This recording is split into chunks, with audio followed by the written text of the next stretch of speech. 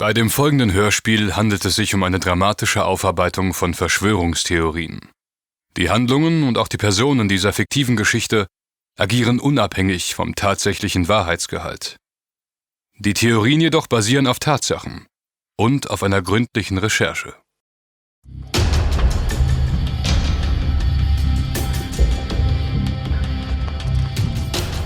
Southampton im US-Bundesstaat Tennessee, im Haus der Familie Sullivan. 19.04.2017, 7:16 AM. Was meinst du, Dad? Wirst du es diesmal zu meinem Mannschaftsspiel schaffen? Kann ich dir noch nicht versprechen, Amy. Ich muss heute einige zahlungskräftige Kunden durch ihre potenziellen Traumhäuser führen. Damit steht und fällt unser Sommerurlaub. Geht es auch mal etwas weniger kurzfristig? Ich möchte, dass du dir auch mal Zeit für mich nimmst. Ach du meine Güte. Kannst du mal übernehmen, Schatz? Schatz? Ist alles okay mit dir, Cindy? Ja, alles in Ordnung. Seid ihr nicht langsam spät dran? Nicht, dass du wieder den Schulbus verpasst, Amy. Oh, du bist ganz schön blass, Mom. Ja, wirklich. Du wirst uns doch nicht etwa krank? Nein, alles gut. Bin doch gleich wieder da. Wo willst du denn hin? Nur mal schnell was gegen die Kopfschmerzen nehmen. Danach geht's mir sicher wieder besser. Ist deine Migräne etwa wieder zurück, Schatz? Ich dachte, Dr. Fuller hätte dir dafür keine Tabletten mehr. Irgendwas stimmt nicht mit Mom. Schon seit einer Weile nicht. Ich habe sie neulich in der Stadt gesehen, wie sie mit seltsamen Typen auf der Straße geredet hat. Sahen echt schräg aus. Voll underground. Was meinst du mit schräg und underground? Naja, so Dealer-Typen eben. Augenblick mal. Du denkst doch nicht etwa, dass deine Mutter... Oh Gott, was war das? Mom? Mom, was ist mit ihr? Oh, ist sie tot? Dad, tu was! Was liegt da auf der Treppe? Ist das ein Zahn? Nein, sie atmet. Los doch, ruf Hilfe. Sie muss so schnell wie möglich ins Krankenhaus. Mach schon. Ja, mach ich, Dad.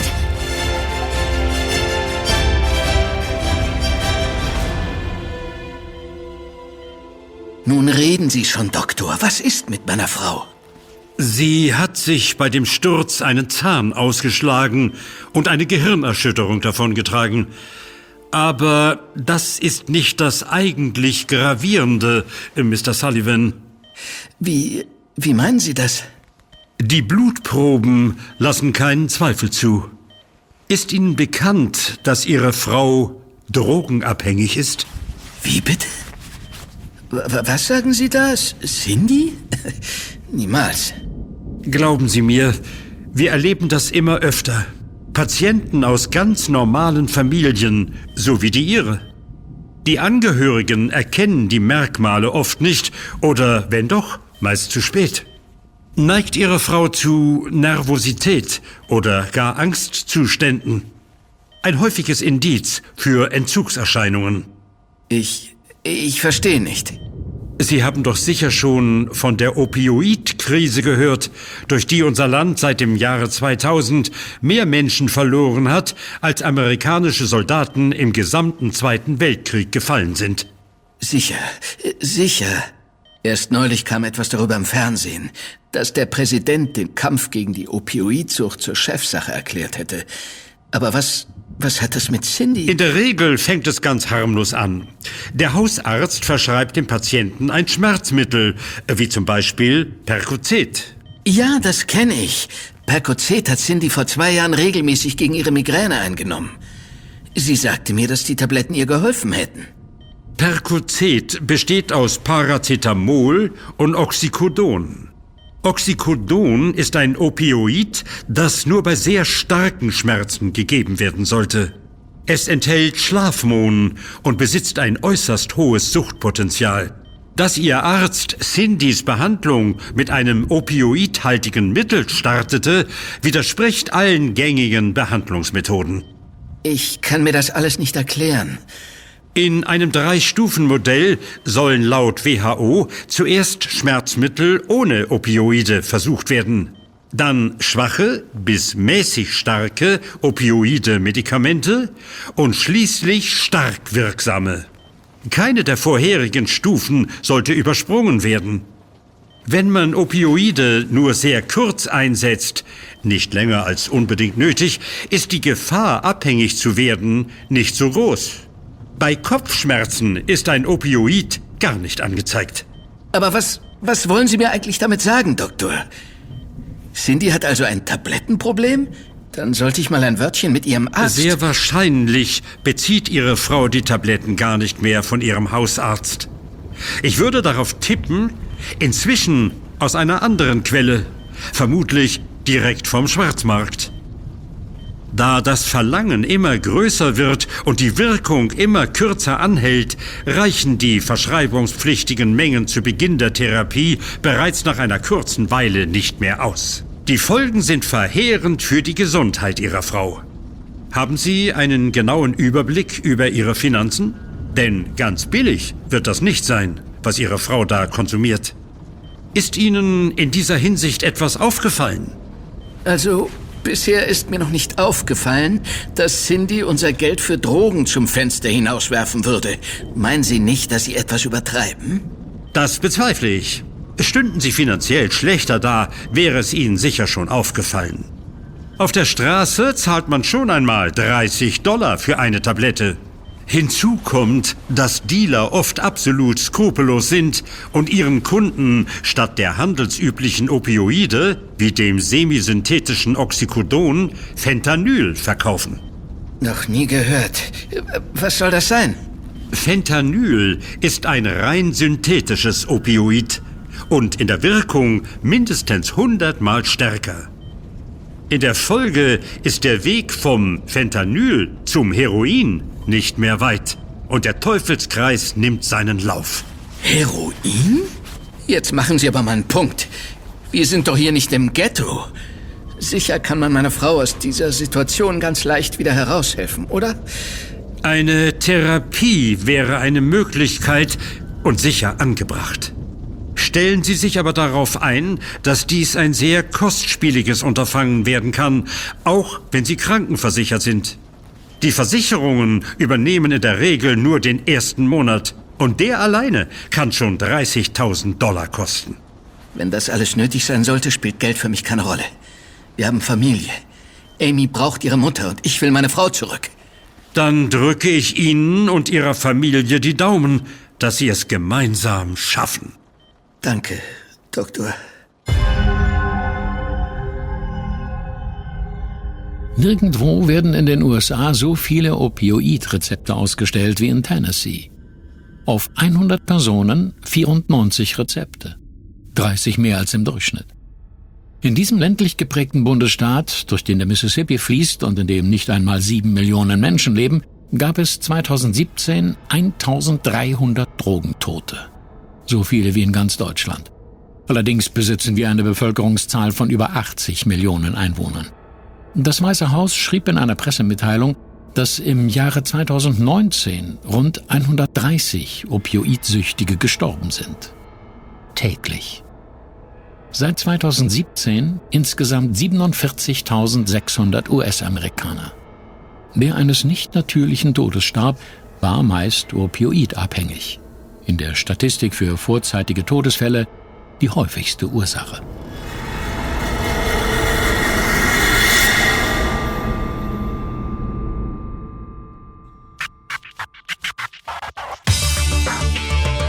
Es ist alles wahr. Hörst du? Alles. Das von den Freimaurern, den Illuminaten, dieser ganze verrückte Verschwörungskram. Und es ist noch viel bedrohlicher, als wir alle dachten. Du kannst wirklich niemandem vertrauen. Sie verschonen keinen von uns. Aber es gibt einen, der mächtiger ist als sie. Er hat ihre Rätsel gelöst und kennt wirklich alle Geheimnisse. Offenbarung 23. Die Wahrheit ist die beste Droge.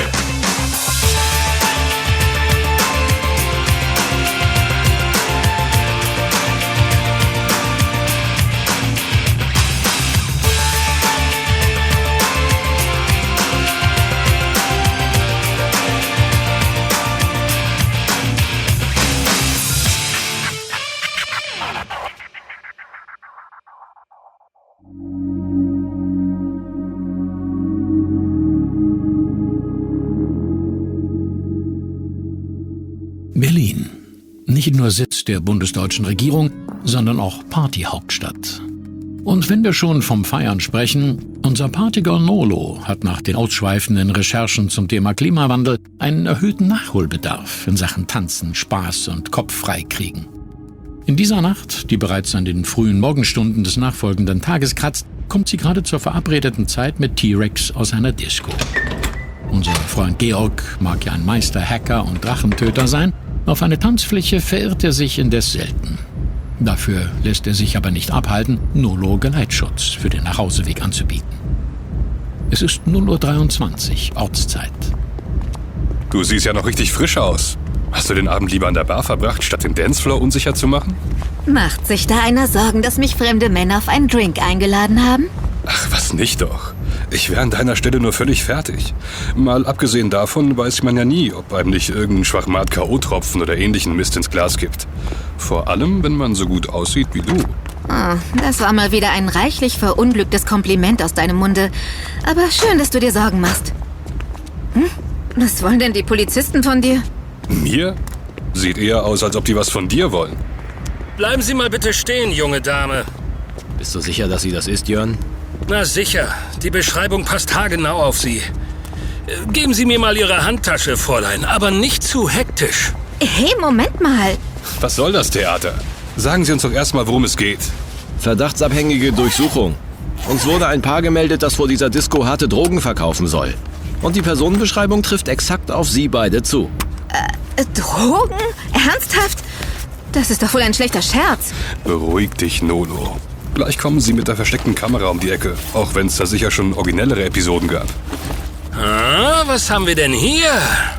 Lauter bunte Pillen in kleinen Tütchen. Die gehören mir nicht. Die hat mir jemand in die Tasche. Eine lahmere Ausrede fällt Ihnen nicht ein? Na, ist ja auch egal. Sie beide kommen gleich mit und dann erzählen Sie uns etwas über Ihren Lieferanten. Wäre sicher von Vorteil für Sie. Ich glaube, es hackt. Sehen wir wie Dealer aus? Wie sehen Dealer denn aus? Eben, kürzen wir das Ganze ab. Sie steigen jetzt in den Wagen. Anschließend fahren Lass wir... die beiden in Ruhe, Kollegen. Alles okay. Ich verbürge mich für Sie. Wer sind Sie denn? Kommissar Banner, Dezernat für Cyberkriminalität.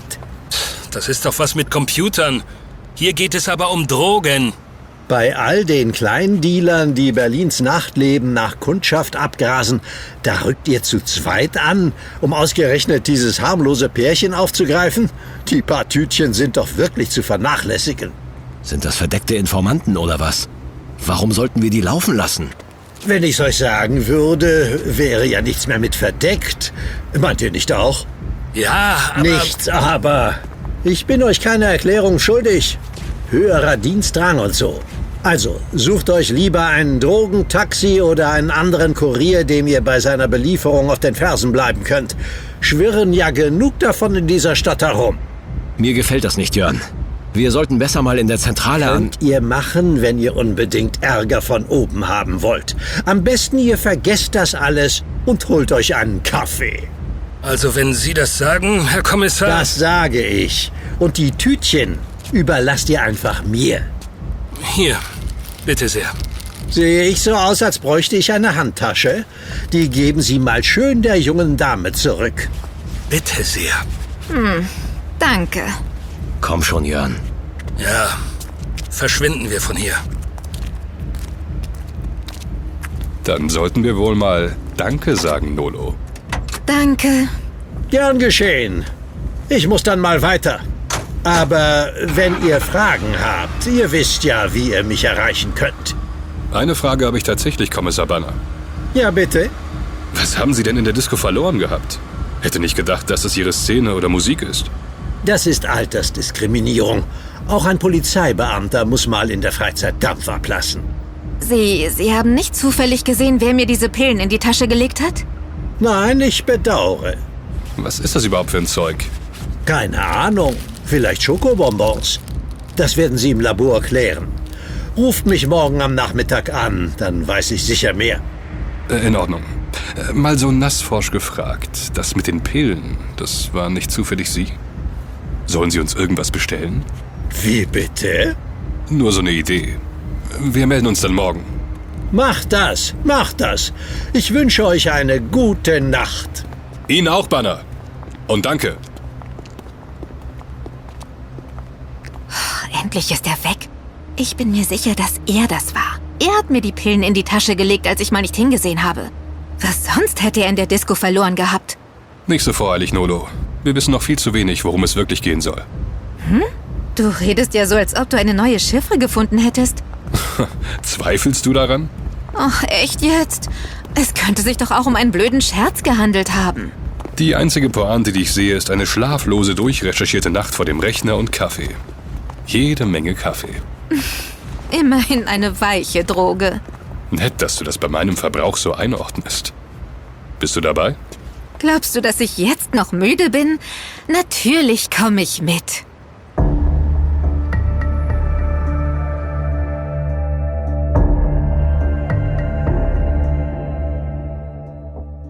Fibonacci-Anwesen. Der nächste Morgen. Um ihre Gedanken zu ordnen, hat sich Kate zu einem Spaziergang durch die weitläufige Parkanlage aufgemacht. Ein frischer Wind streichelt ihr durchs Haar. Mehr denn je ist sie entschlossen, die Prüfungen ihrer Tante nicht nur zu bestehen, sondern auch die Zeichen der Zeit vor allen anderen zu erkennen und zu ihren Gunsten zu nutzen.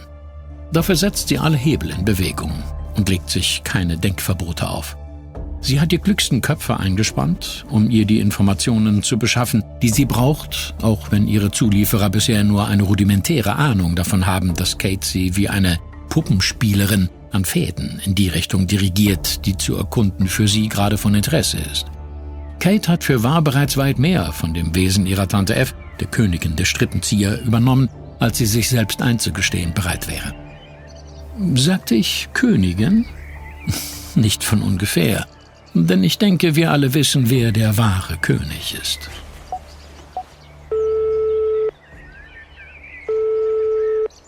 Guten Morgen, meine verehrte Kate. Was verschafft mir die Ehre Ihres Anrufs? Guten Morgen, Mr. Erickson. Ich würde gerne auf Ihre Expertise auf einem bestimmten Fachgebiet zurückgreifen. Und deshalb möchte ich Sie heute zu einem Beratungsgespräch mit anschließendem Lunch auf unser Familienanwesen einladen. Heute? Nun ja, das ist etwas kurzfristig, aber ich fühle mich geehrt und nehme die Einladung dankend an. Davon bin ich ausgegangen. Sie werden in Bälde abgeholt. Schön. Oh, ich freue mich. Was das Gespräch angeht, in welcher Frage benötigen Sie meinen Rat? Soll ich etwas vorbereiten? Worum genau geht es, bitte? Um Süchte. Das Suchtverhalten von uns Menschen. Dazu dürften Sie als Vertreter der Pharmaindustrie einiges zu erzählen haben. Gewiss. Wird Ihre verehrte Tante ebenfalls anwesend sein? Diesmal nicht, Mr. Erickson. Es wird ein 4-Augen-Gespräch. Ich verstehe. Das bezweifle ich. Bis nachher. Ja, bis nachher. 4 Stunden und 19 Minuten später im blauen Salon des Fibonacci-Anwesens. Schön, dass Sie es einrichten konnten, Mr. Erickson. Bitte nehmen Sie doch Platz. Ich bin stets gern zu Diensten, meine liebe Kate. Die Flasche auf dem Beistelltisch, das ist ja mein Lieblingsmord. Sie haben sich tatsächlich daran erinnert? Nur das Beste für unsere Gäste. Bedienen Sie sich ruhig. Ich habe dafür Sorge getragen, dass wir in den nächsten Stunden nicht gestört werden. Nicht vor dem Essen. Stunden? Oh. Ich hoffe, ich kann Ihrer Erwartungen gerecht werden. Das hoffe ich auch. Soll ich Ihnen auch ein Gläschen? Ich trinke nichts. Nun dann. Cheers. Cheers. Oh. Ich würde es begrüßen, wenn wir jetzt zur Sache kommen. Natürlich. Was möchten Sie wissen? Was können Sie mir über das Verhalten, oder sollte ich genauer sagen, das Verhältnis der Menschen zu ihren Süchten berichten? Nun, das ist ein sehr differenziertes Thema. Meinen Sie die Sucht nach Rauschzuständen? Die begleitet uns seit der frühesten Menschheitsgeschichte. Die anfängliche Verwendung des halluzinogenen Fliegenpilzes wird auf eine Zeit vor 7000 Jahren datiert. In Russland, vor allem in Sibirien, war der Fliegenpilz weit verbreitet.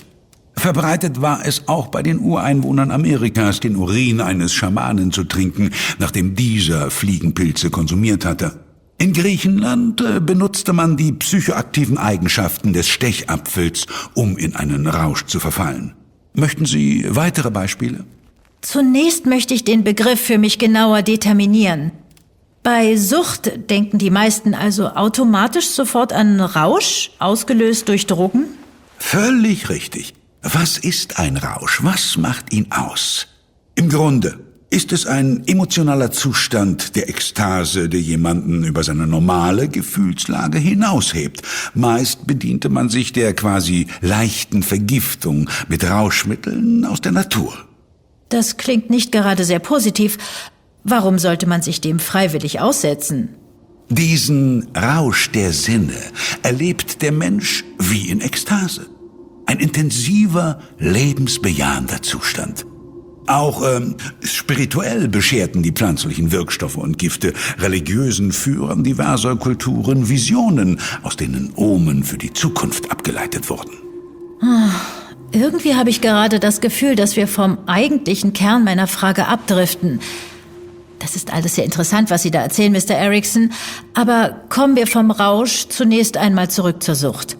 Auch wenn wir an dieser Stelle schon mal festhalten können, dass es da eine Allianz gibt. Der Rausch ist demnach die Motivation, der Auslöser für eine aufkommende Sucht. So viel habe ich schon verstanden. Richtig. Der Wunsch, dieses Gefühl immer wieder und wieder durchleben zu wollen. Aber noch einmal genauer. Was ist Sucht? Oh, ich habe Sie durchschaut, Kate. Jetzt weiß ich genau, warum Sie gerade mich kommen ließen. Ach ja?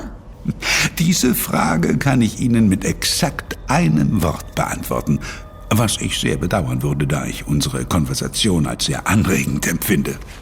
Keine Sorge, Mr. Erickson. Die Fragen werden mir nicht so schnell ausgehen. Also, was ist die Antwort? Abhängigkeit. Das ist das Wesen der Sucht. Sie wollen also wissen, wie man möglichst viele Menschen als Kunden gewinnt, an sich bindet, indem man sie abhängig macht? Sie tun sich keinen Gefallen damit, wenn Sie vorschnell meine eigenen Schlüsse ziehen. Denn bevor ich zu einem Fazit komme, habe ich noch viel zu lernen über die Sucht.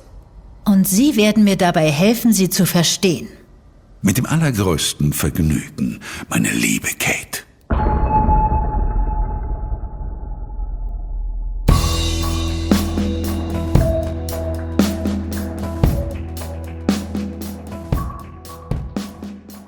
Etwa zur gleichen Zeit, nur 23 Minuten später, hat sich Kim zu seinen Freunden Nolo und T-Rex in dessen Studentenbude in der Berliner Suarezstraße dazugesellt. Das Erlebnis vor der Disco hat die Runde entgegen der eigenen Vorsätze bisher mehr beschäftigt als die eigentliche Recherche. Die ungelöste Frage, wer denn nun Nolo die Drogen zugesteckt hat, steht weiterhin im Raum. Was hat Kommissar Banner mit dem Ganzen zu tun? Es ist T-Rex, der sich schließlich wieder auf das Wesentliche besinnt, nicht zuletzt wegen der belebenden Wirkung seines Lieblingskaffees. Kann man hier bereits von einem Rausch sprechen? Okay, Leute, vergessen wir mal für den Moment, wer uns diese beinahe Festnahme eingebrockt hat. Kate, Ian, Tron? Am Ende geht es doch immer um eins: die Suche nach der Wahrheit. Na schön, T. Wenn es also um Drogen gehen soll, wo liegt da die Verschwörung? Der Handel mit Drogen ist kriminell, spielt sich also im Verborgenen ab. Was sollen wir also herausfinden? Das leuchtet mir immer noch nicht ein. Oder stehen die Drogen nur sinnbildlich für etwas Allgemeineres? Ich meine, T-Rex und ich putschen uns schon seit Stunden mit Koffein auf. Andere freuen sich nach Feierabend auf ihr Gläschen oder Fläschchen Wein. Und Zigaretten kannst du dir auch noch an jedem Kiosk kaufen. Ich bin mir nicht sicher, ob es zwingend um rein illegale Aktivitäten gehen muss. Dein Einwand ist gut, Nolo. Deshalb habe ich mich dem Thema auch etwas anders angenähert und einen Blick auf die Geschichte der Drogen geworfen. Und? Was kannst du uns darüber erzählen? Fangen wir mit dem Wort an sich an. Umgangssprachlich versteht man unter Droge rauscherzeugende Mittel oder Substanzen. Im wissenschaftlichen Sprachgebrauch steht der Begriff jedoch eigentlich für getrocknete Teile von Pflanzen, Pilzen, Tieren oder Mikroorganismen, die schon seit dem Mittelalter zur Arzneimittelherstellung verwendet werden. Das Wort Droge stammt aus dem niederländischen Drog, also trocken. Es steht für getrocknete Waren wie zum Beispiel Gewürze und getrocknete Heilpflanzen. Früher hat man Heiler und Heilerinnen aufgesucht. Diese konnten mit ihren Zaubermitteln bestimmte Krankheitssymptome lindern oder gar heilen. Doch es war gefährlich, kannte man sich damit aus. Oft wurden Kenntnisse wie diese als Hexerei verunglimpft. Dennoch, Unsere heutigen Drogerien entwickelten sich wohl aus den mittelalterlichen Sammlungen obskurer Arzneien. Das ist doch ein Zaunpfahlwink in Richtung Pharmaindustrie, findest du nicht? Zumal das Wort Drugs im englischen Sprachraum erstmal allgemein für Arzneimittel steht.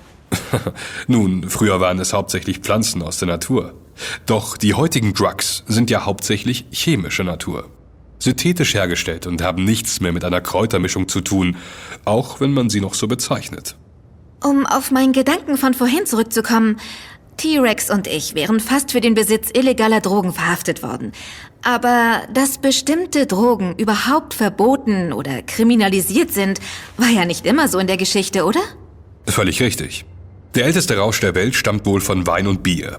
Schon um 6000 vor Christus wurde Weinbau im westlichen Zentralasien betrieben. Und spätestens 3000 vor Christus wurde im alten Ägypten und in Mesopotamien Bier gebraut und Hanf nicht nur als Faser, sondern auch als Räucherwerk verwendet. Dann begann die Hochzeit des Schlafmonds, hauptsächlich im Mittelmeerraum und Asien. Vorerst nur als schmerzstillendes und schlafförderndes Mittel. Doch wir alle wissen ja, wie das dann weiterging. Naja, das klingt ja aber doch eher harmlos, oder? Gab's damals noch nichts Härteres? Interessant, dass du auf Härteres anspielst.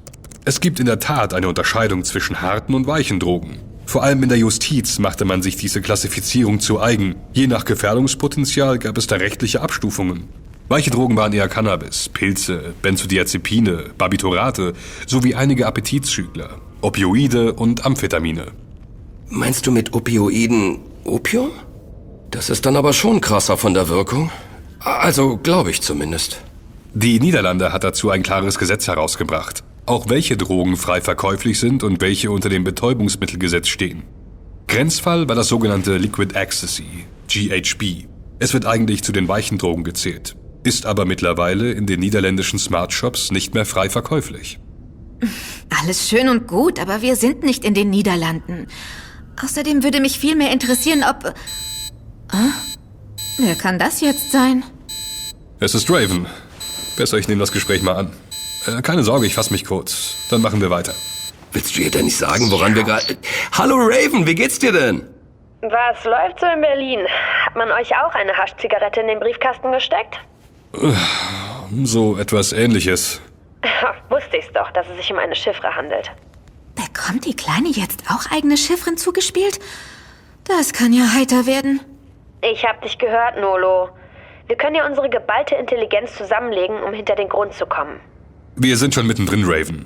Mach dich doch erstmal schlau, dann kannst du zu uns aufschließen. Über Drogen gibt's ja mehr als genug zu lesen. Ich merke schon, der große Drachentöter fürchtet die Konkurrenz. Aber wenn ihr es so haben wollt, bitte sehr. Ich gebe euch dann Bescheid, wenn ich das Rätsel gelöst habe. Bis dann. Aber Raven, ich wollte dich doch bloß ein bisschen hops nehmen und... aufgelegt. Hätte ich an ihrer Stelle auch. Vielleicht sollten wir sie mal etwas ernster nehmen. Das sagst ausgerechnet du. Ihr beide seid ja nicht gerade Best Friends. Um mal wieder auf die Geschichte einzugehen, waren nicht viele der harten Drogen ursprünglich als Medizin gedacht? Nun ja, werte Kate. In der Behandlung von Patienten griff man schon frühzeitig auf die Wirkung bestimmter Rauschmittel zur Beruhigung und Betäubung zurück. Nehmen wir zum Beispiel Opium, das früher auch Mohnsaft genannt wurde. Es entsteht aus dem, durch das Anritzen unreifer Samenkapseln des Schlafmonds, gewonnenen getrockneten Milchsaft. In ihm sind betäubende Wirkstoffe wie Morphin, Codein und Thebain. Sie flüchten sich hier in medizinische Begrifflichkeiten, Erickson, unterschlagen aber geschickt, dass daraus auch Heroin gewonnen wird. Oh, das wissen Sie. Ja, das hatte man sich alles etwas anders vorgestellt und unabsichtlich und mit den besten Absichten entwickelt. Chemiker versuchten, ab dem 19. Jahrhundert ein synthetisches Äquivalent zu dem Naturstoffextrakt Opium zu finden, dessen schmerzstillende, beruhigende und manchmal auch anregende Wirkung und Anwendung bereits von den mittelalterlichen Badern um 1400 beschrieben wurde, die auch die Ärzte der kleinen Leute genannt worden waren, und ein Heilmittel zu entwickeln, das schnell und billig herzustellen war und auch entsprechend vermarktet werden konnte. Vergessen wir mal das Mittelalter und kommen zu der späteren, für uns relevanten Wende. Der englische Chemiker Charles Romilly Elder Wright war es, der 1873 die Reaktionen von Alkaloiden wie Morphin mit Essigsäureanhydrid untersuchte. Mit eben dieser Reaktion befasste sich dann auch 20 Jahre später der im Bayer-Stammwerk in Elberfeld beschäftigte Chemiker und Pharmazeut Felix Hoffmann und er entdeckte das Diacetylmorphin. Bayer entwickelte hieraus ein Verfahren zur Synthetisierung von Diacetylmorphin und ließ sich für dieses Produkt am 27. Juni 1898 den Markennamen Heroin schützen. Nicht gerade ein Markenname, auf den man besonders stolz sein könnte. Tja, alles etwas bedauerlich. Heroin wurde in einer Werbekampagne in 12 Sprachen fälschlicherweise als ein oral einzunehmendes reines Schmerz- und Hustenmittel vermarktet. Es wurde außerdem noch bei etwa 40 weiteren Indikationen angewendet, zum Beispiel bei Bluthochdruck, Lungenerkrankungen, Herzerkrankungen, zur Geburts- und Narkoseeinleitung sowie als irrwitzigerweise nicht süchtig machendes Medikament gegen die Entzugssymptome von Morphin und Opium. So, hier steht, es wurde vermutet, Heroin habe alle Vorteile von Morphin, aber kaum Nebenwirkungen. Zunächst wurden lediglich Verstopfung und leichte sexuelle Lustlosigkeit als solche vermutet. Heroin wurde von vielen Ärzten und Patienten zunächst positiv aufgenommen. Aber dabei sollte es nicht lange bleiben, oder? 1904 wurde erkannt, dass Heroin noch stärker oder schneller als Morphin abhängig macht und dass Patienten bei wiederholter Einnahme bald eine größere Heroinmenge brauchten, um dessen anfängliche Wirkung erneut zu erzielen. Einige Ärzte warnten, dass Heroin das gleiche Abhängigkeitspotenzial wie Morphin habe. Diese Erkenntnis verbreitete sich aber nur langsam. Weil? Das lag unter anderem daran, dass die anfänglich ausschließlich orale Darreichungsform eine relativ langsame Aufnahme des Stoffes bewirkte, wodurch starke Rauschzustände in der Regel ausblieben. Als in den USA bekannt wurde, dass gerauchtes, geschnupftes und insbesondere intravenös gespritztes Heroin eine weitaus stärkere Wirkung hatte, stiegen viele Opioidabhängige auf die bis dato viel leichter erhältliche Substanz um, die außerdem nebenwirkungsärmer als Morphin war. Die Zahl der Abhängigen stieg rasant an. Zunächst erließen einzelne Bundesstaaten der USA verschiedene Gesetze zwecks Verbot einiger Opioide. Später, auf der ersten Opiumkonferenz 1912, wurde zum ersten Mal ein staatenübergreifendes Verbot diskutiert. 1931 gab Bayer dem politischen Druck nach, stellte die Produktion ein und entfernte Heroin damit aus seiner Produktpalette. Aber die Nachfrage nach Heroin bestand ja nach wie vor. War das dann die Geburtsstunde des illegalen Drogenhandels? Das ist zu kurz gegriffen. Der Handel mit Rauschmitteln hat eine weitaus längere Geschichte und die ehemaligen Kolonialmächte spielen dabei eine unrühmliche Rolle, Drogen als Waffen und Machtmittel zu missbrauchen. Erzähl mehr darüber. Nun gut. Ab Anfang des 19. Jahrhunderts führten die Briten im Rahmen des China-Handels in großen Mengen Opium aus Bengalen nach China ein, um die bis dahin für sie negative Handelsbilanz zu verbessern. Dies brachte für das Reich der Mitte erhebliche gesundheitliche und soziale Probleme mit sich. Der gegen die Opiumimporte wachsende Widerstand des Kaiserhauses wurde letztlich von den Briten in 2 ausschlaggebenden Kriegen gebrochen. Ich kenne diesen Begriff, Opiumkrieg. Ist es das, wovon du gerade erzählst? Nicht schlecht, Kim. Ja, derer gab es 2. Zunächst nahm die britische Seite die Beschlagnahmung des Opiums britischer Händler zum Anlass, den ersten sogenannten Opiumkrieg zu beginnen. Die Briten konnten das chinesische Kaiserreich durch die Eroberungen und Blockaden strategisch wichtig gelegener Küstenstädte schließlich zu Verträgen zwingen, die China die Souveränität über den eigenen Außenhandel nahmen und öffneten die chinesischen Märkte für die Briten und andere Europäer. Allerdings nur innerhalb der Vertragshäfen. Nicht schön. Und der zweite? Nach dem ersten Opiumkrieg hatte Großbritannien Zugang zu mehreren Handelshäfen erhalten. Die Exporte nach China stagnierten jedoch. Die Briten machten für die mangelnden Exporte die Qing-Regierung verantwortlich und versuchten mit Hilfe militärischer Gewalt nun auch die Legalisierung des Opiumhandels und eine Erschließung des chinesischen Hinterlands jenseits der Vertragshäfen zu erzielen. Ich vermute mal, das hatte sicher verheerende Auswirkungen. Kann man so sagen. 1880 gab es im Reich der Mitte bereits 20 Millionen Süchtige. Der Kaiser ließ nun vermehrt im eigenen Reich, insbesondere in den südlichen Provinzen Sichuan und Yunnan, Opium anbauen. Daraufhin gingen die Importe aus Indien auf 3.200 Tonnen zurück, während die Inlandproduktion auf 22.000 Tonnen stieg. Die in China tätigen Missionare begannen daraufhin als quasi Entzugsmittel den Ersatzstoff Morphin zu verteilen, das von den Chinesen Jesus-Opium genannt wurde. Die Gesetze gegen Opium verschärften sich mit dem Sturz der Qing-Dynastie. Gleichwohl spielte der Opiumhandel bis in die 1920er Jahre eine erhebliche Rolle, zum Beispiel als Instrument zur Finanzierung von Waffenimporten. Moment, das erinnert mich an etwas, das ich in den Nachrichten gehört habe. Ist es nicht so, dass auch heute noch Terroristen und andere fragwürdige Gruppen ihre Waffenkäufe mit dem Drogenhandel finanzieren? Stimmt leider. Die Taliban in Afghanistan verdienten sich eine goldene Nase mit dem Anbau von Drogen und mit dem Schmuggel von Opium, Heroin, Haschisch und anderen Gütern. Dabei ließen die Taliban den Bauern zwecks der Weiterverarbeitung des Rohopiums zu Heroin freie Hand und erhoben auf Anbau sowie Handel auch noch Steuern. Für das Jahr 1999 werden die Einnahmen der Taliban aus dem Drogenhandel auf $40 Millionen geschätzt. Und das ist sicher nicht die einzige Region der Welt, wo große Teile der Bevölkerung ihren Lebensunterhalt mit Drogen verdienen. Ich denke da an Südamerika. Ja, ich weiß, worauf du anspielst. Du meinst sicher den Anbau der Coca-Pflanze, Quelle des Kokains. Sie wird in der Tat in Bolivien, Peru und Kolumbien angebaut. Allerdings ausschließlich in einer Höhe zwischen 600 und 1000 Metern. Das sind schwer zugängliche, abgelegene Regionen, die unter anderem von Paramilitärs kontrolliert werden, die mittlerweile die eigentlichen Anführer der großen Drogenkartelle sind. Wie war das noch gleich mit dem Kokain? Das wurde doch auch zunächst zu medizinischen Zwecken entwickelt. Ja. Ab 1879 wurde Kokain verwendet, um Morphinabhängigkeit zu behandeln. So im Sanatorium Bellevue unter Robert Binswanger. Im selben Jahr berichtete der aus dem Baltikum stammende und an der Julius-Maximilians-Universität Würzburg tätige Chirurg Wassili von Anrep über die von ihm im Labor des Jenenser Pharmakologen Rossbach beobachtete schmerzstillende Wirkung des Kokains. 1862 begann der Arzneimittelhersteller Merck in Darmstadt mit der kommerziellen Kokainproduktion. 3,6 Gramm kosteten damals 16 Mark. Auch Sigmund Freud erhielt zu Versuchszwecken Kokain von Merck. Um 1884 kam es als lokales Anästhetikum in Deutschland in klinischen Gebrauch.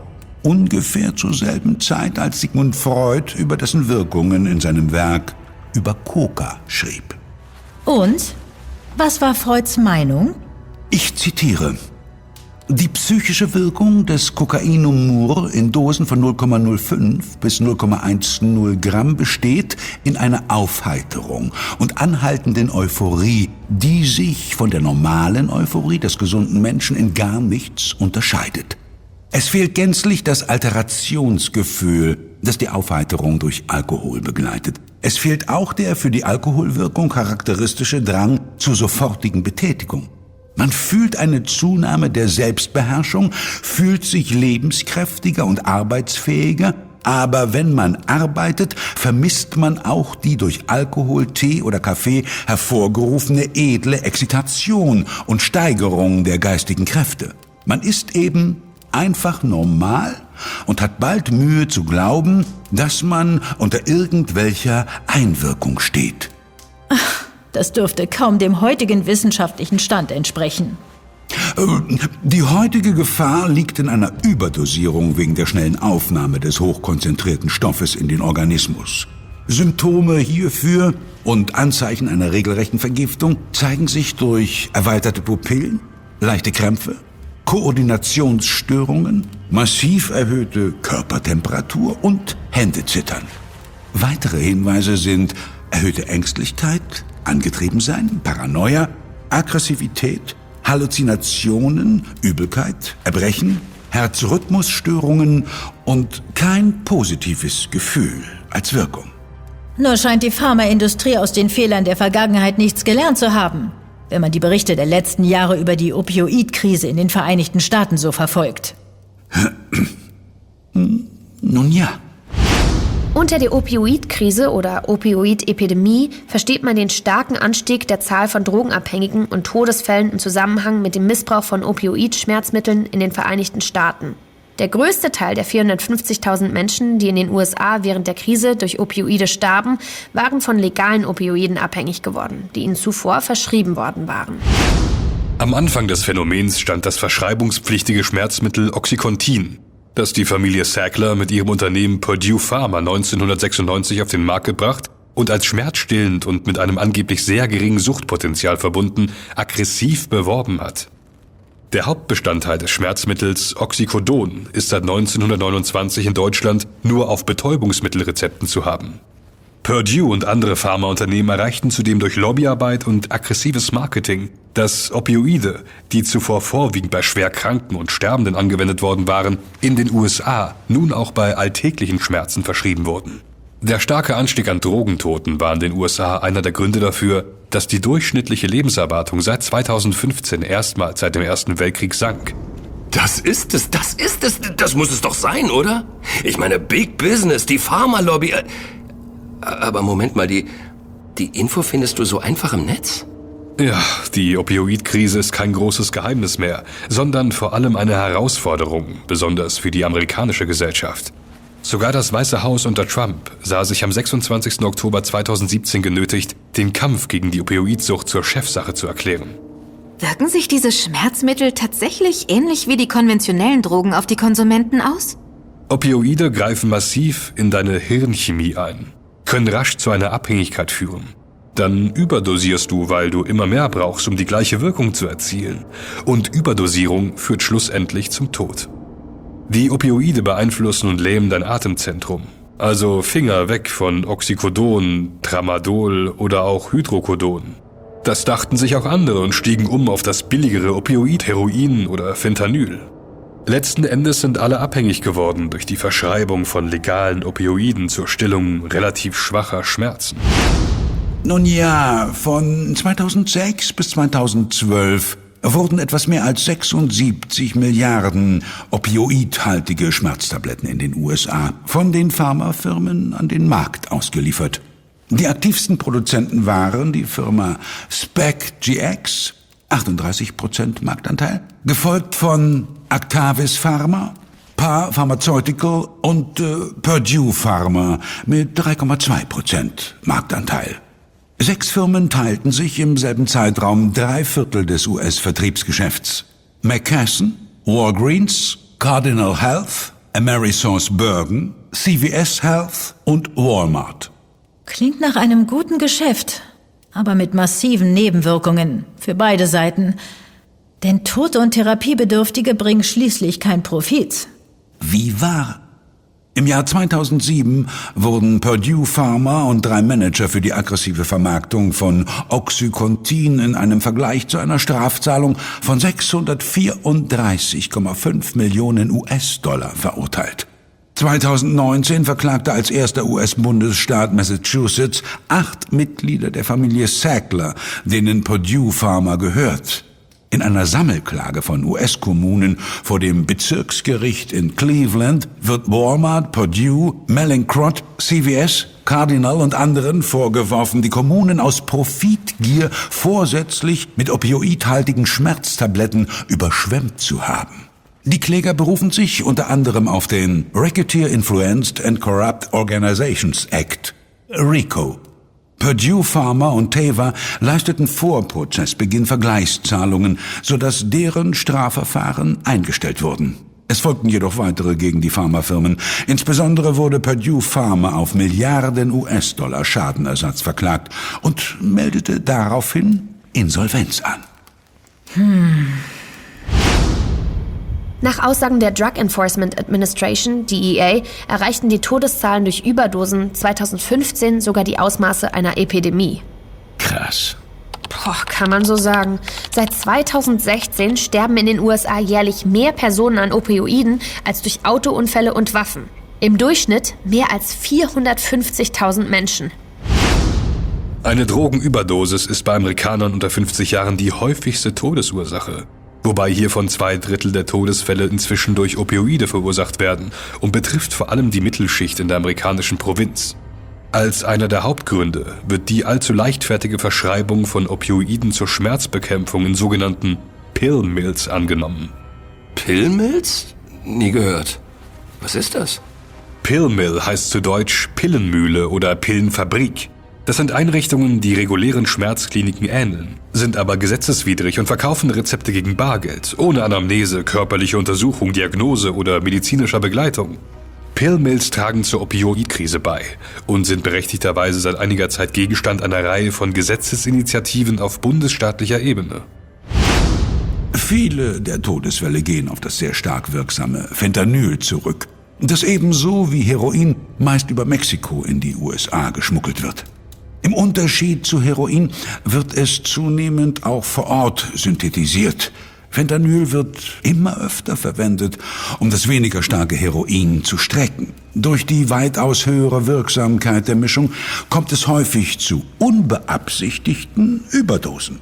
Deshalb empfinde ich es auch persönlich als eine Ungerechtigkeit, diese Toten primär der Pharmaindustrie anzulasten.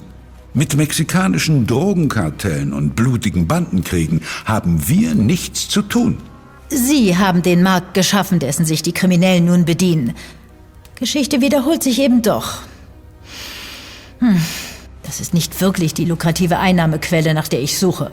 Nun, ich hoffe trotzdem, dass ich Ihnen mit meinem Wissen weiterhelfen konnte, verehrte Kate. Das haben Sie, Mr. Erickson. Allerdings. Im März 2017 erklärte der Gouverneur von Maryland in seinem Bundesstaat den Notstand, um die Krise zu bekämpfen. Im Juli 2017 wurde die Krise als größte Herausforderung für die Food and Drug Administration, FDA, bezeichnet. Das sind alles öffentlich zugängliche Informationen. Wo liegt da nur die Verschwörung? Die Wahrheit zwischen den Zeilen? Der Drachentöter hätte diese Frage nicht besser formulieren können, Raven. Schmeicheleien helfen dir nicht, Ian. Komm schon, du weißt doch was. Gehen die Chiffren etwa auf dein Konto? Glaube es oder lass es. Aber diesmal bin ich wirklich ganz und gar unschuldig und genauso neugierig wie du.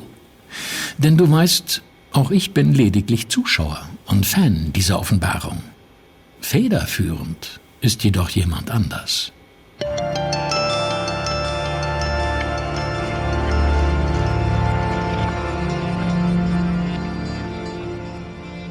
Parallel zu Kates Treffen mit Erickson sitzt ihre Tante F hinter dem Schreibtisch ihres geschmackvoll eingerichteten Büros. Als die Tür sich öffnet, blickt sie auf das Zifferblatt ihrer Uhr. Ihre Besucherin hat sich um 2 Minuten und 21 Sekunden verspätet. Es ist die liebreizende Margot. Offen gestanden, ich hatte so eine Ahnung, dass wir uns bald wiedersehen würden, werte F. Nur hätte ich dann doch nicht so schnell damit gerechnet. Interessant. Was hat Sie zu dieser Annahme veranlasst, Margot? Ich gewann den Eindruck, dass unser Geschäftstreffen in Ihrer Residenz nur vorgeschoben war und Ihnen eigentlich etwas völlig anderes auf dem Herzen liegt. Chapeau, Sie haben mich durchschaut. Kluge Leute soll man nicht lange mit Höflichkeiten langweilen. Deshalb verrate ich Ihnen nun auch, worum es mir geht. Sie machen mich neugierig. Wie mir wohl bekannt ist, unterhalten Sie gute Beziehungen zu einem gewissen St. Clair. Ja, das stimmt.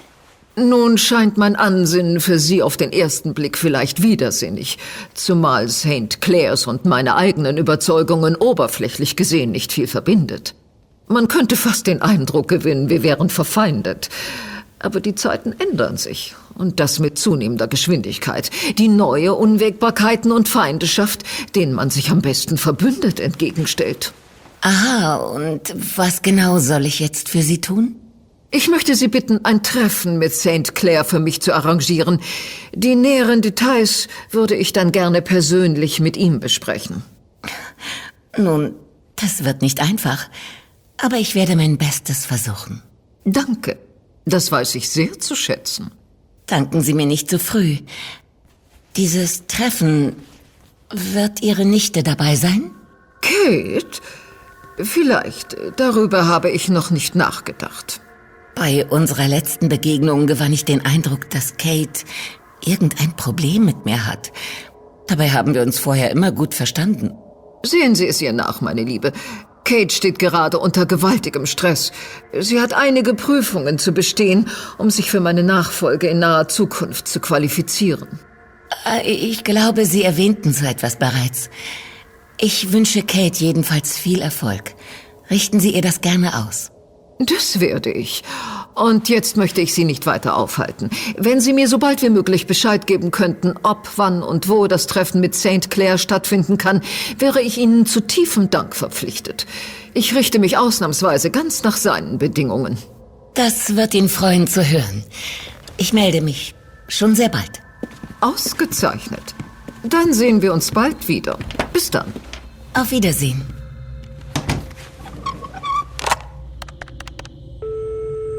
Wenn man der Eitelkeit der Menschen schmeichelt, tun sie fast alles für einen.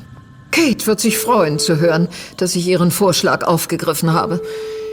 Wieso geht sie nicht dran? Sie haben die Nummer von Kate Fibonacci gewählt. Leider kann ich das Gespräch gerade nicht entgegennehmen. Bitte hinterlassen Sie eine Nachricht nach dem Piepton. Dann werde ich es ihr eben beim Dinner erzählen.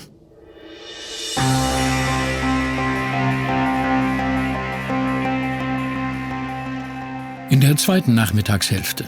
Kate hat ihr Lunch mit Erickson, so schnell es die Höflichkeit eben zulässt, hinter sich gebracht und braust mit ihrem Sportwagen über verwinkelte Landstraßen zu einem verwahrlosten Parkplatz, zu dem eine geschlossene Raststätte gehört, die vor einigen Jahren nach einer Gasexplosion niedergebrannt ist und seitdem nicht mehr instand gesetzt wurde.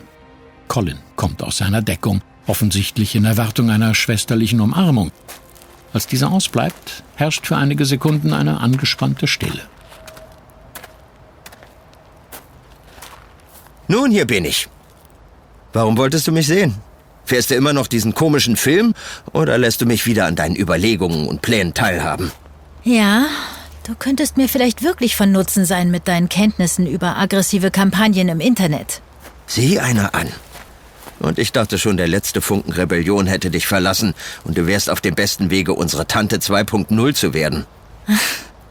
Schon bald wirst du verstehen. Ich habe T-Rex und seine Freunde sowie diese Raven und den anstrengenden Erickson für mich eingespannt, um mir bei meiner Erkenntnisgewinnung über Sucht zu helfen. Und dabei ist mir viel zu spät aufgegangen, dass meine Überlegungen zunächst in die völlig falsche Richtung gegangen sind. Sucht? Was interessiert dich so daran? Willst du in den internationalen Drogenhandel einsteigen, Kate? Eben nicht. Sogar ganz bestimmt nicht. Wie beruhigend. Und was hat es dann damit auf sich? Das werde ich dir sagen, Bruderherz. Aber zunächst mal beantworte mir doch bitte folgende Frage. Warum denkst du, sind Menschen anfällig für Sucht? Sehr allgemein gefragt und deshalb allgemein beantwortet. Weil sie sich gut oder besser fühlen wollen? Brillant, Colin, brillant. Genau das ist es. Ja und? Verstehe ich nicht. Noch nicht. Aber das wirst du bald. Das Potenzial, eine Sucht zu entwickeln, schlummert in den meisten Menschen. Das Spektrum kann vom scheinbar harmlosen Heißhunger auf zum Beispiel Schokolade in Stresssituationen über den gepflegten Drink nach der Arbeit bis hin zu ausgewachsenem Drogenkonsum reichen. Na, für deine Verhältnisse erstaunlich oberflächlich, Kate. Du beschreibst die üblichen Verdächtigen, die alle eins gemeinsam haben. Sie sind physischer Natur. Leute können alles Mögliche an Süchten entwickeln.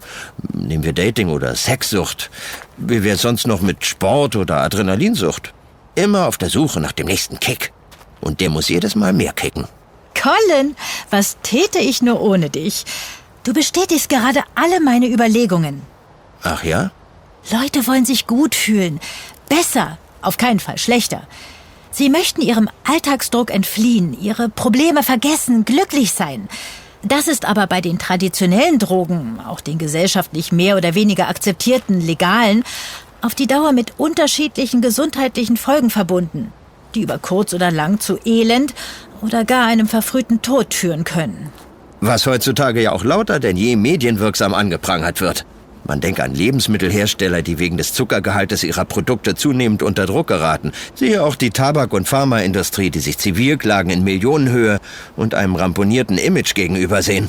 Medienwirksam, du sagst es. Was soll das jetzt wieder heißen? Derweil bei unseren Freunden in der Suarezstraße. Was ist denn los, T? Tränen dir die Augen oder warum klappst du den Laptop zu? Ich weiß auch nicht. Irgendwas stimmt an der ganzen Geschichte nicht. Und zwar so ganz und gar nicht. Wie meinst du das? Denkst du etwa nicht mehr, dass die Drogen in meiner Handtasche und in Ravens Briefkasten Chiffren sind? Oh, doch, ganz bestimmt sogar. Ich denke nur, dass die Suche nach der Wahrheit diesmal etwas komplexer sein könnte und wir das Eigentliche dabei aus den Augen verloren haben, ja, vielleicht sogar ganz bewusst verlieren sollten. Weniger kryptisch gesagt, du meinst, wir haben uns zu sehr auf die Chiffre konzentriert und sollten uns lieber mal fragen, wer sie uns zugespielt hat und vor allem warum. Wer auch immer dahinter steckt, er oder sie wollte, dass wir möglichst viel über Drogen und Sucht zusammen recherchieren. Kate oder Ian, würde ich sagen. Ich traue keinem von beiden. Oh, das ist mein Handy. Moment. Ja? Unsere Prinzessin Scheherazade hat völlig recht. Und von dir, werter Viktor Drachentöter, würde ich mir ebenfalls wünschen, dass du Trons alten Rat auch weiterhin beherzigst. Ian, wie kannst du... Ach, vergiss es. Du meinst das Motto aller Wahrheitssuchenden, vertraue niemandem? Ganz genau. Bleibt wachsam. Hinterfragt die Motivation auch derer, die euch scheinbar wohlgesonnen sind. Die Wahrheit ist das eine. Was man mit ihr anfängt, eine andere Sache. Beherzigt das, sonst könntet ihr noch eine böse Überraschung erleben. Warum sagst du nicht einfach gerade raus, dass... Schon wieder aufgelegt. Das war ja mal wieder ein typischer Ian. Sehr mysteriös, wenig Klartext. Glaubt ihr, dass wir in akuter Gefahr sind? Nicht mehr als sonst auch, würde ich sagen. Fassen wir zusammen. Über Drogen, ob legal oder illegal, gibt es Informationen zuhauf. Nationen haben ihretwegen Handelskriege losgetreten und sind für geopolitische und kolonialistische Zwecke instrumentalisiert. Nehmen wir zum Beispiel die Geschichte der amerikanischen Ureinwohner, die zum Rausch ein kulturell völlig anderes Verhältnis hatten und von den weißen Pelzhändlern bei Tauschgeschäften mit dem sprichwörtlichen Feuerwasser zunehmend ihrer Lebensgrundlage beraubt wurden. Oder denkt nur an die vielen Patienten, die durch falsche Medikation in die Opioidabhängigkeit getrieben wurden. Aber wenn das alles bereits bekannt ist, was gibt es dann für uns noch zu entdecken? Aber natürlich, das ist es. Oh Gott, wir sind so doof. Meinst du dich, deinen bösen Zwilling und deine anderen multiplen Borderline-Persönlichkeiten? Was? Nein. Oh Mann, ist das abgefuckt. Wir sollten herausfinden, wohin die Reise gehen soll. Was die nächste große Sucht werden wird.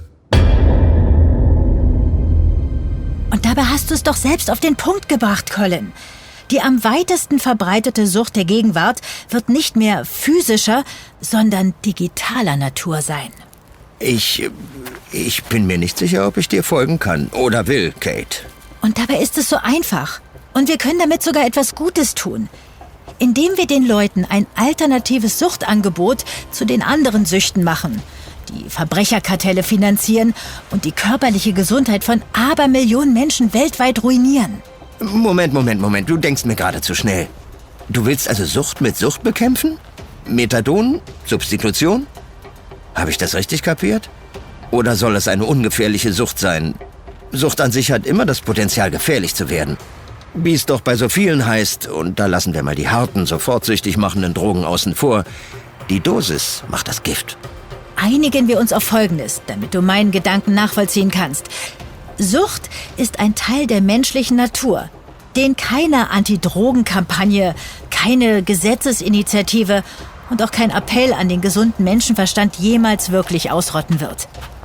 Wir alle haben das tiefe Bedürfnis nach Glücksgefühlen. Und wenn unser Leben die uns nicht beschert, verschaffen wir sie uns mit Hilfe von Substanzen, ob nun legal oder illegal. Das ist dann am Ende egal. Es kommt aufs Gleiche raus. Okay. Die Gefühle von Glück und Erregung im menschlichen Körper beruhen auf der Aktivierung von Hormonen, Dopamin und Endorphin, also chemische Vorgänge. Wenn man diese Stoffe in reiner Form künstlich herstellen könnte, dann wäre das doch die beste Droge überhaupt. Das ist Science Fiction, Colin, aber die Zukunft ist schon da.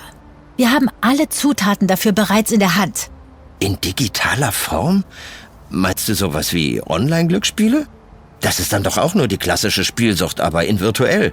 Mit denselben gravierenden Auswirkungen für die Süchtigen wie Verlust des sozialen Lebens, der Finanzen, der Arbeit und letztendlich auch der seelischen und körperlichen Gesundheit. Und mit all diesen negativen Auswirkungen möchte ich ein für alle Mal Schluss machen und das Bedürfnis der Leute anderweitig stillen. Wie, hast du mir immer noch nicht erklärt? Außer, dass es etwas mit digital zu tun hat. Was macht Menschen glücklich? Eine ganz einfache Frage mit einer ganz einfachen Antwort. Bestätigung, Anerkennung? Also das Gefühl, gemocht, geliebt, geschätzt zu werden. Präzise. Und weil eben diese tiefen Bedürfnisse vielen Leuten in ihrem Alltag versagt bleiben, greifen sie zu Drogen oder anderen gesundheitsschädlichen Mitteln. Wie wäre es aber, wenn man sie ausreichend beschäftigt, neugierig macht, am Ball zu bleiben und ihnen Möglichkeiten bietet, sich diese Anerkennung zu beschaffen? Dann sind sie abgelenkt und glücklich. Du spielst auf die sozialen Medien an, wie Facebook für die etwas älteren Semester, Instagram, Snapchat und TikTok für die Jüngeren mit ihren Likes und Kommentarspalten. Ja, okay, da bekommen Menschen, die im realen Leben kein soziales Umfeld haben und sich sonst vielleicht nie begegnet wären, die Chance, in Kontakt zu treten, sich über gemeinsame Interessen auszutauschen und, ja, sich selber zu inszenieren und Bestätigung für tolle Ausflüge, Kochrezepte, Mode oder sportliche Aktivitäten zu erhalten oder einfach Geld durch Werbung zu machen. Ja, genau, aber nicht nur. Für mich hat die Droge der Neuzeit einen Namen, der auch dir gefallen dürfte.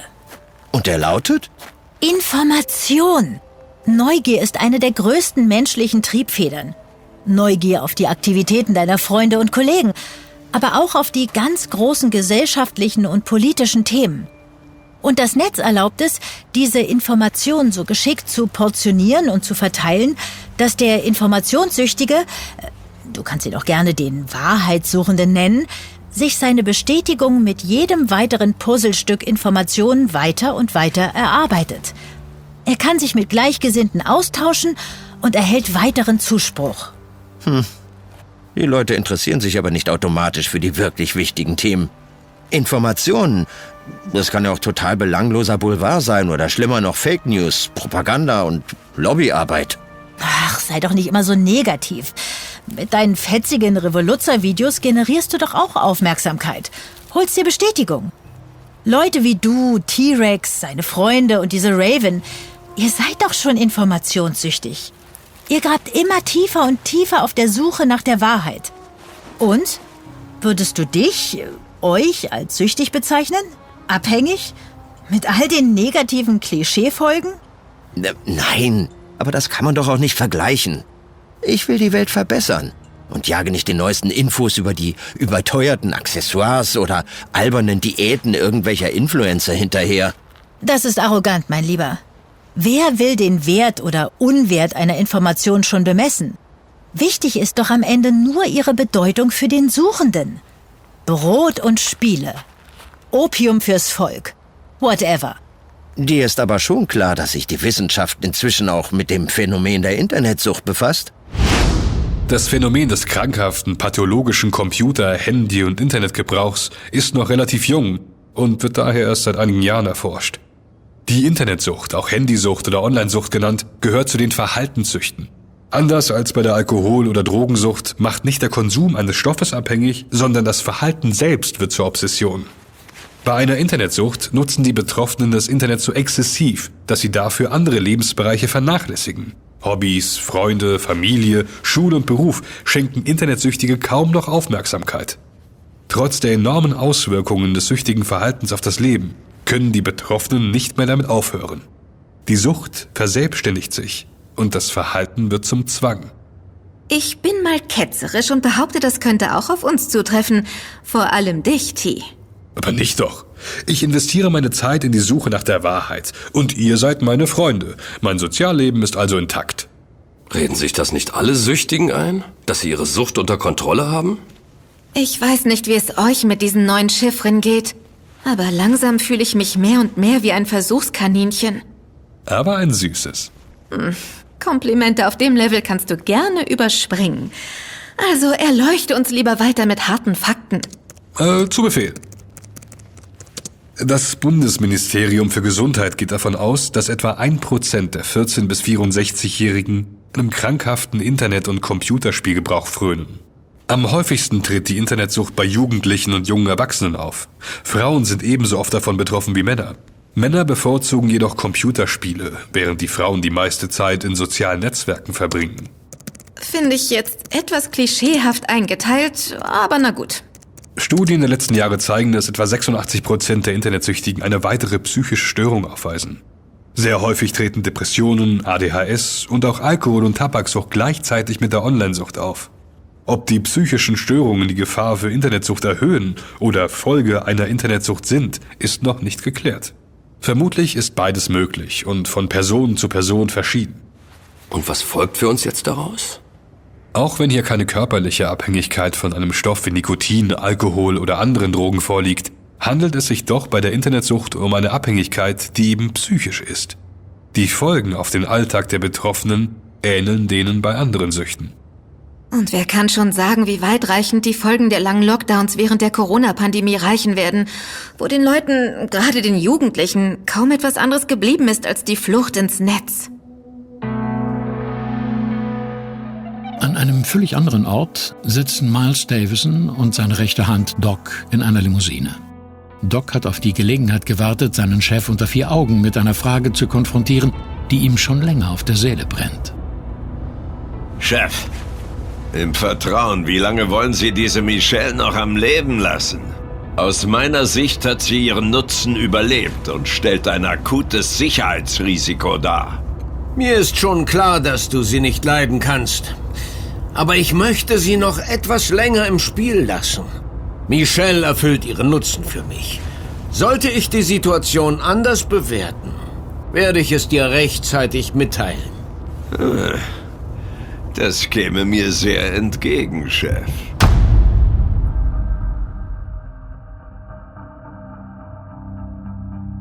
Etwa zur selben Zeit. Raven wird durch einen plötzlich eingehenden Skype-Anruf aus ihren Gedanken gerissen. Colin?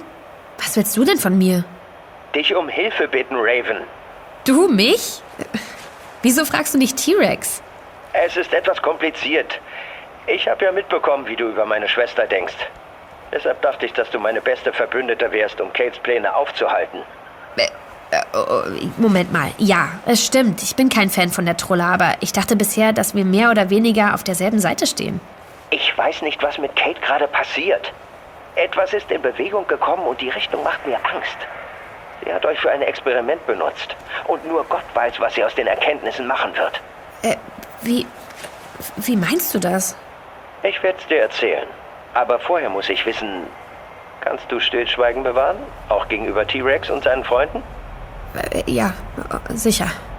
Perfekt. Das könnte der Beginn einer zukunftsträchtigen Allianz werden. Also hör mir gut zu.